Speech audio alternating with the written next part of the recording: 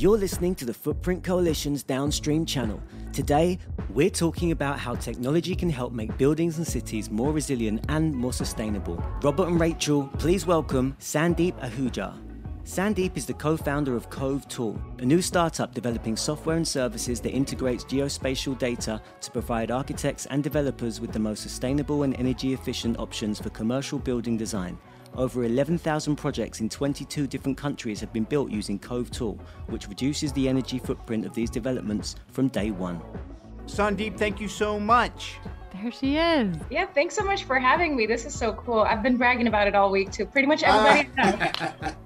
So you founded Cove Tool, which we're very excited about. And I've been over and over the website. It's beautiful. It's so cool and functional. But can you just tell us how Cove Tool works generally so we can have the bigger conversation about it? Yeah, for sure. So super high level.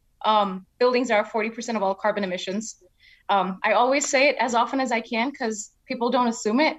Because a lot of times, unless they're industries, they're not fuming out gas. But because there's such a big deal, it's a multi-sided problem and we all have to solve it together. It's architects, engineers, contractors that need to all come together to figure out how to reduce the overall carbon emissions. The problem is that currently everybody works in a completely different way. And everybody uses a different software, everybody uses a different workflow, and there's no way to really put it together. And that's what Cove Tool does. It not only allows everybody to use the same language, use the same ways of working together, but also uses machine learning and automation to give really smart, immediate performance-related data. Like something that would have taken 2 months in the previous pre-Cove Tool era, you would know now immediately. It would tell you how much energy is your building going to use, how much daylight are you going to have, how much glare are you going to have, and more importantly, how much is it going to cost and how can you balance that cost? So it kind of does that all real time, which is super exciting. So it's not quite Jarvis level, but it's getting there. Well, look, it's real. So I want to know a little bit about just your origin story in this epic tale, and then ultimately what series of events led you to start the company. Oh gosh, for me, I'll start not too long ago, but I'll start just with kind of the direction of my life. With my dad being a diplomat, we basically packed our bags and moved to a new country every 4 years. And no matter what country we moved to, because we went to Russia, Saudi Arabia, Tanzania, India, which is where I'm ethnically from, the buildings kind of all looked the same. Sure, the houses were different, but all the office towers, they looked exactly the same. And that's what got me excited to become an architect, to better understand what's going on. Lo and behold, I became an architect and I wanted to be a sustainable architect to fight climate change. I realized I had no idea how to do that. So I became a sustainability expert, started my consulting practice with my co-founder, and we could only do about 50 projects a year because that's how many two humans can do with a team manually, because that's just what the workflows look like. And we could only do it for projects that could afford expensive consultants. Mm-hmm. And we basically wanted to figure out a way to democratize it, to make it so that everybody can do it. So we started writing little tiny scripts as part of our consulting practice and had my third co-founder, Daniel, to come collaborate with us and actually make a scalable app to solve the whole problem, because 50 buildings done by a team of expensive consultants is not the solution to fighting climate change. We have to all be in it together, and it has to be democratized. Mm-hmm. It's so funny too. They talk about, what, this is an intermediary step. And you go, we don't have time for those. And speaking of things we don't have time for, I did get to know Zaha Hadid a little bit. I was fortunate to spend a bit of time with her on several occasions. And you want to talk about an industry that is inherently biased towards women becoming an authority in it. It is ripe for takeover. My gosh. And it's so strange too, because, and not to overspecify, but the yin nature of creating and being able to visualize, and I mean, you would think that it would have changed sooner. How do you see that space shifting now? And would you like to vent any frustration? We can always cut it out if expletives flow out of your mouth. We can always bleep them out. This is the time to vent. It is. I would want to say that it's getting better, but it is a lie. I mean, I know that there's definitely some recent changes that AI, American Institute of Architects, has done to get more equity, whether it's, like gender or racial diversity, like really all of the above, to bring more of that. But when I was a consultant, I was the only woman in pretty much every room that I went to. When I was an architect, I was definitely the only woman that I went to any room. It's not different for startups either. When I went to raise capital for my startup, pretty much entirely all male investors. When I went to startup battles to do pitch offs, I was the only woman in almost every room. So there's definitely a lot of work to be done, but I think it matters. Like what you're doing, Rachel, what you're doing, Robert, what I'm trying to do. Like, I think if I am successful, I can encourage or at least help other women do the same, which is exactly what I learned from Zaha too. Like, she was my icon. She still is. I was that person who looked up to her and be like, oh, she's the coolest. That's what I want to do. So the more, the merrier. Yeah. And I imagine not for you so much because you seem very strong and excited and like energized to do your thing. But for some people, it's hard to be the person pitching to everyone who doesn't look like them. So, I would think that has been a hindrance maybe historically. Definitely. I think it helps that I'm a very numbers person. So right when we did, like, even for example, when we're raising capital, or even when I was doing the pitches, I knew that women only get 2% of all capital in venture capital. So I was like, okay, so if my male counterpart has to do X meetings, how many meetings do I gotta do to make it happen? And I was prepared for it. I was like, well, if I have to do 100, I'll do it. I'll do as many as I need to make it happen. So we just got to keep making it happen. Yeah. I heard Jack Dangermond actually mention something about it in some of the geodesign work as well to try to diversify the field. So, and we were talking to him a little earlier. Do you cross over with them? Do you work with them a lot? Or like, where do you get the inputs for understanding how you optimize stuff? Yeah, definitely. We don't work with them a lot directly. However, the inputs that we're working with are definitely similar. For example, if you're trying to optimize your house in Malibu, in California, wherever you're currently located, I'm not entirely sure. But if you're, let's say, trying to optimize your house, you'd basically type in your address and the platform would automatically understand what are your local regulations, what kind of weather is prevalent, where you're at, what are your neighbors' houses look like, where are they, how much shadow are they going to cast on your house, how does the sun move? And then it gives you real-time performance input, like, does your kitchen have enough daylight if it's facing east? Or should you spend money on getting better windows? Or should you just spend money on getting solar panels? What is more cost effective? And then if you set a target that, hey, I want to be carbon neutral, or hey, I just want to be just code minimum, or hey, I want to be 10% better, just wherever your spectrum is, it'll be like, okay, I've looked through 1,000 options and the lowest cost way to get there is get better windows, put some shades on it, don't bother changing out your roof. And that is the most cost optimal solution. So it definitely pulls in a lot from what's already there and it just automates it. So funny. I literally, I think about 6 months ago, it came up somewhere that somebody needs to be doing this. And then when our new close associate, Jonathan Schieber, said, yeah, it's done, she's nailing it, it's beyond vetted, and you need to get to know her, I really, really, really want to do any and everything I can to support this, because these are the kinds of solutions that if all I have to do is come to you, tell you where I am, and all of a sudden you're giving me a multiple choice menu of then re-empowering me to make the decisions based on my best thinking, it helps me feel smarter for having asked you to help me, which almost never happens. That is true. Just so you know, we are currently I'm in Venice. It's something Robert and I go back and forth about right now because he's not here on site. He's in Yeah, So- I'm in East Hampton.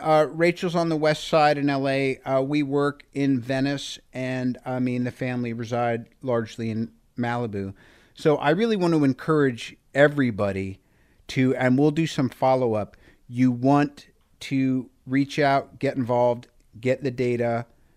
It's so simple, and tell us what you thought, based on what you thought the recommendations would or wouldn't be, how they came across, and we'd love to use this as a little mini highway of info and feedback. I think we could really use this in a couple of places. Yeah. With tons of projects, more the merrier. We really need this for every single one. Like I keep saying, it's a 10-year time clock. That's all that we have to make this climate change thing happen. Like if we want a world where we're not having pandemics happen often, where we're not, experiencing crazy temperature swings, we only have 10 years. The clock is ticking.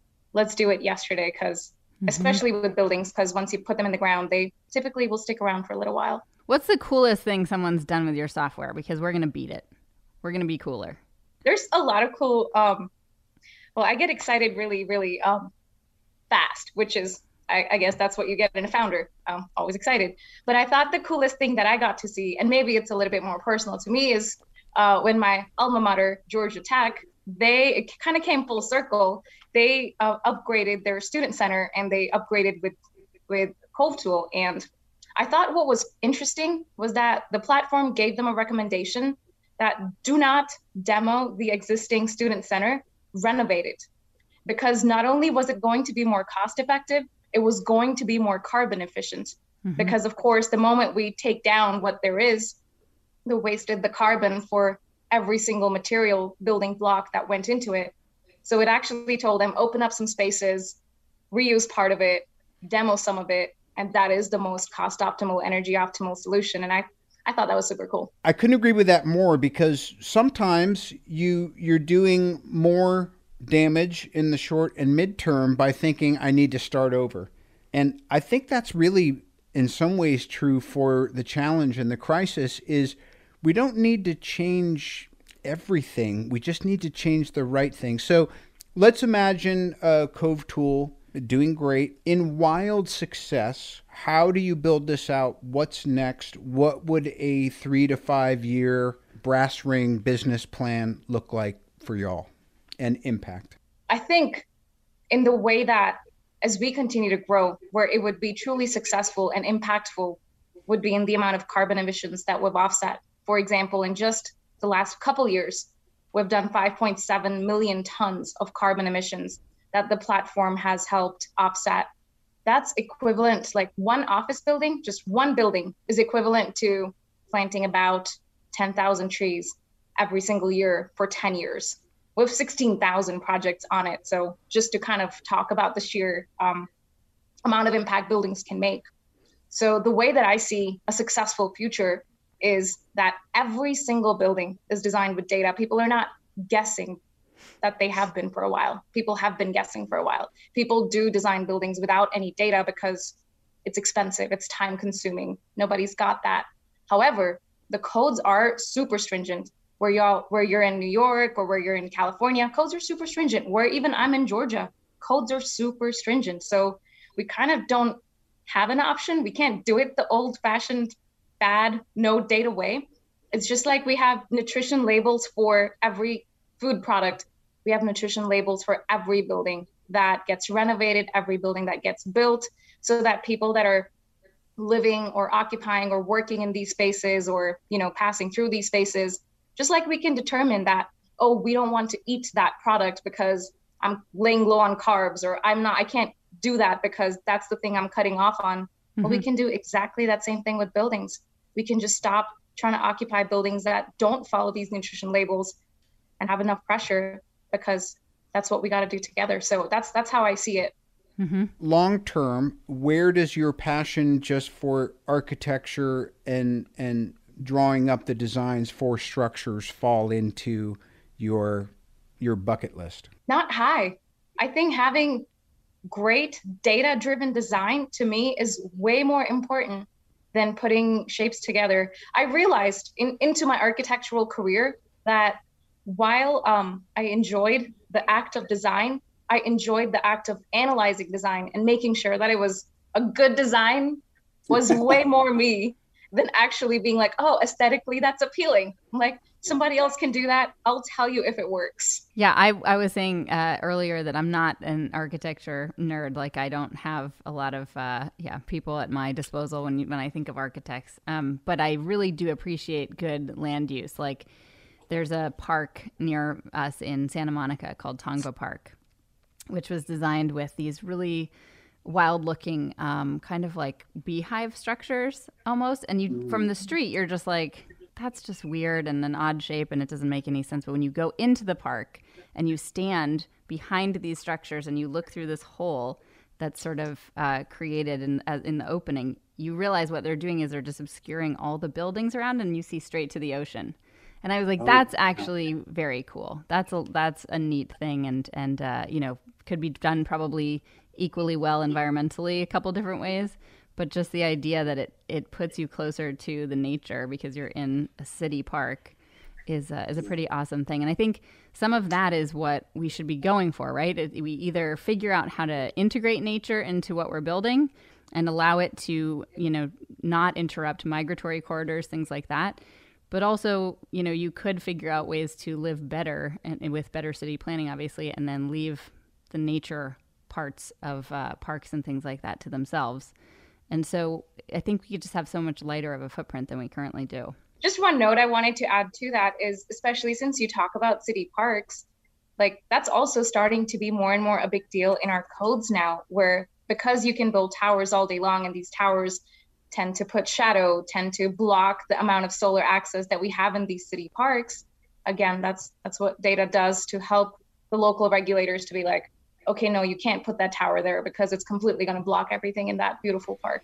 Mm-hmm. So can Cove Tool be used off-planet habitats elsewhere? Do you believe that a part of the legacy will be that how does this interface with putting a colony on Mars?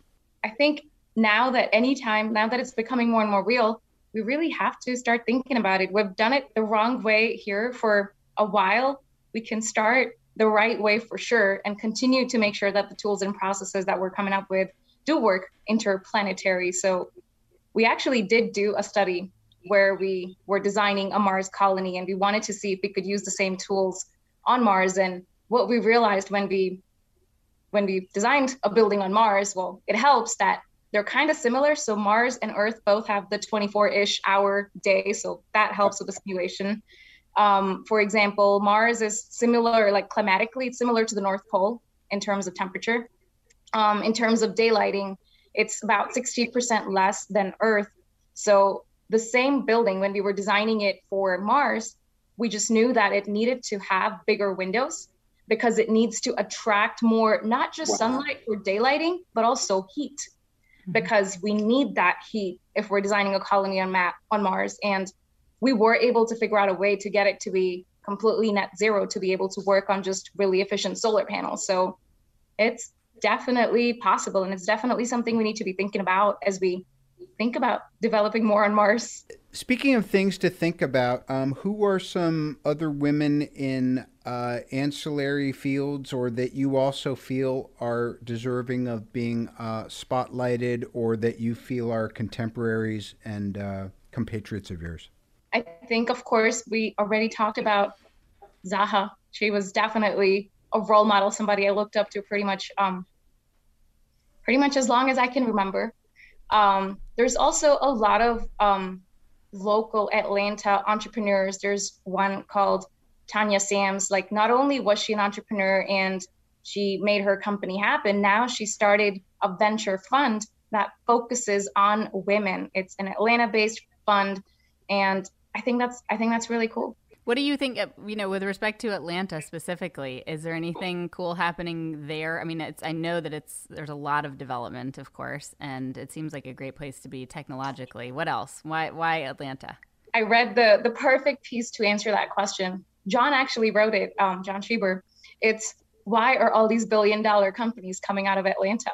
I think it answers it really, really well. There's a big growing community, and it's a very diverse community. And that's definitely very, very unique to Atlanta. We've got tons of really awesome schools that, of course, create and bring on all the talent.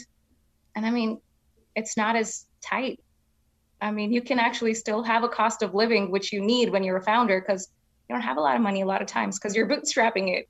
Mm-hmm. So it helps. There's a lot of things that work in our favor. Like, it helped me to not have to pay San Francisco rents while I was working on my startup. Heck, I mean, I don't want to pay that right now. So, right. It's interesting too, because Atlanta's geography and the street grid and town and system, an amazing and storied and in many ways less than ideal history, but nonetheless, there you are with this city that was really ripe to become an epicenter. And then the geo-design of it, whether I always found myself drawn to, I think it's called Little 5 Points, because it's just funky and cool.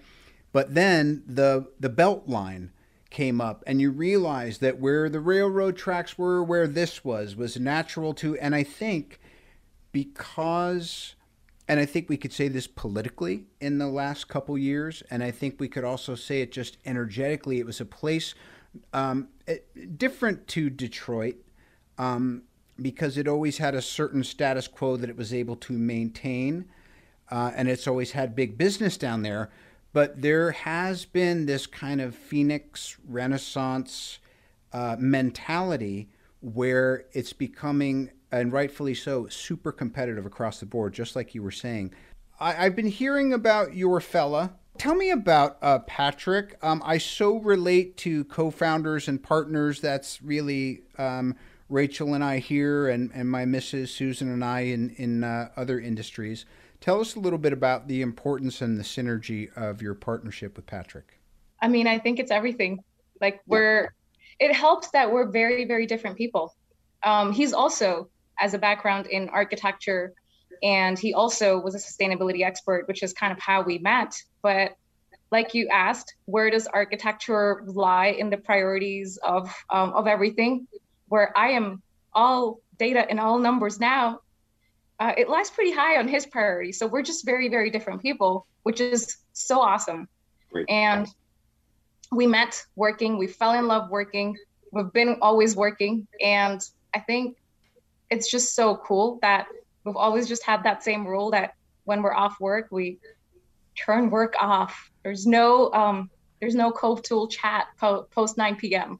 Unless we're raising, and then, we're working at 9 p.m. or whatever. But right. But isn't it kind of like catnip? Like, I'll find with me and the missus, sometimes it's just the right amount of kind of lunch chat, or she gets an inspiration, and sometimes I'm deep in my iPad and I'm like, oh, dear. But there's this thing where the dialogue, the creative engine that happens between the two of you, it sometimes taps you on the shoulder and goes, oh, bring this up. That happened. I mean, that happened last night. We came back from dinner, and it's Saturday night, so we're not technically supposed to talk about work, but it just kind of moved both of us, and we were both really feeling it. We just needed to make a decision, and we needed to talk it out, and that was the only time, and we were both like in the right frame of mind to have that conversation. So yes, it's possible, but not ideal. Like, I would go crazy. He would go crazy too. Boundaries are good. Yes, I'll put it that way. The thing of like, who's going to toe dip into this area today? If this is our free time, if I mention this and I don't get a lot of feedback, I'm going to go the other direction. My husband and I have worked together for a long time as well. You have to be careful. I wouldn't have it any other way, though. Like, it works so well. Yeah, rowing in the same direction is pretty great for partners. Yeah. You'll get a lot more done, too, I feel like, on the climate thing, probably. Two heads. Yeah, 1,000%. And I mean, because it's such a major problem, we both will have times where we're struggling that, oh my gosh, this climate problem. I know we're doing as hard as we can go, but is it going to be fast enough? Are we going to be able to make the impact at the pace that we need to fight climate change? We just got to support each other. Like, we're just going to keep pushing as hard as we humanly can, and we'll make it happen. Well, I mean, I have several favors to ask. One is, Rachel, as you know, Silent Bob will be supplanted. I'll be back sooner than later for episode 4. And I really want to implement Cove Tool and really be a bit of a test subject. And also, Sandeep, please let us know as you follow as often as you can, given your busy life and schedule and your own mission. Let us know what we at Footprint can do, maybe some things that we want to take a look at or partnerships that we can build as we go forth. And I want to say for everybody else, the entirety of our time here with Sandeep, we're going to string that out and make sure you can hear every word of it. I love that we got a little bit into the personal, It's fun to let our hair down just a little bit, because I think there's a whole other area of deep dive, which is just about the partnerships that really are there, like you said. They are everything, even though they don't come up a lot when we're working on brand and the sustainability of our own just like work, So I really appreciate that, and I want to thank you for being so candid with us, and Godspeed to you, ma'am. You deserve to have the wind at your back. I appreciate you guys so much for getting the word out. We need so much more of it. I appreciate this a lot. Thank you. Kropa, final word to you. Oh, I always kind of just like to come up with one random thing. I was going to ask actually if there's any sort of trend that you see that people using this tool have said, oh, we must actually have this product, or we must implement this specific thing. This is where I'm sort of like my own mother. Like she wants to hang up the phone, or I want to hang up the phone, and then someone comes back with like another question. That's hilarious. Every time. To your question a little bit more specifically, one thing I have definitely noticed is that which is a really positive and exciting trend, is that it spreads really, really fast. For example, firms that like architectural engineering firms or construction firms that have never thought about it or never considered incorporating data, but now are forced to do so or are thinking about it just to even stay competitive, stay relevant, or because they actually have climate change goals like we do, which whatever the reason might be, when they dip their toe, like they'll go in with the pinky and they'll dip the toe and they'll be like, okay, how warm is the water? And they'll dip the foot and then they'll jump right in. And it's like literally a 2-month period from when a firm is like, are we interested? But the moment they start dipping their toe in, because it is intuitive and it is easy to implement, people are implementing across every single project. And then we see data like a year later, like 100% of a firm's projects were optimized, which is just so mind-boggling and exciting for me, because it's like, yeah, last year you had 0, now you have 100%. Yes, let's keep doing more. Intuitive and easy to implement. Nice. All right, well, I will continue taking notes and keeping tabs on you. Best to you and yours. Thank you, thank you, thank you. Great to see you.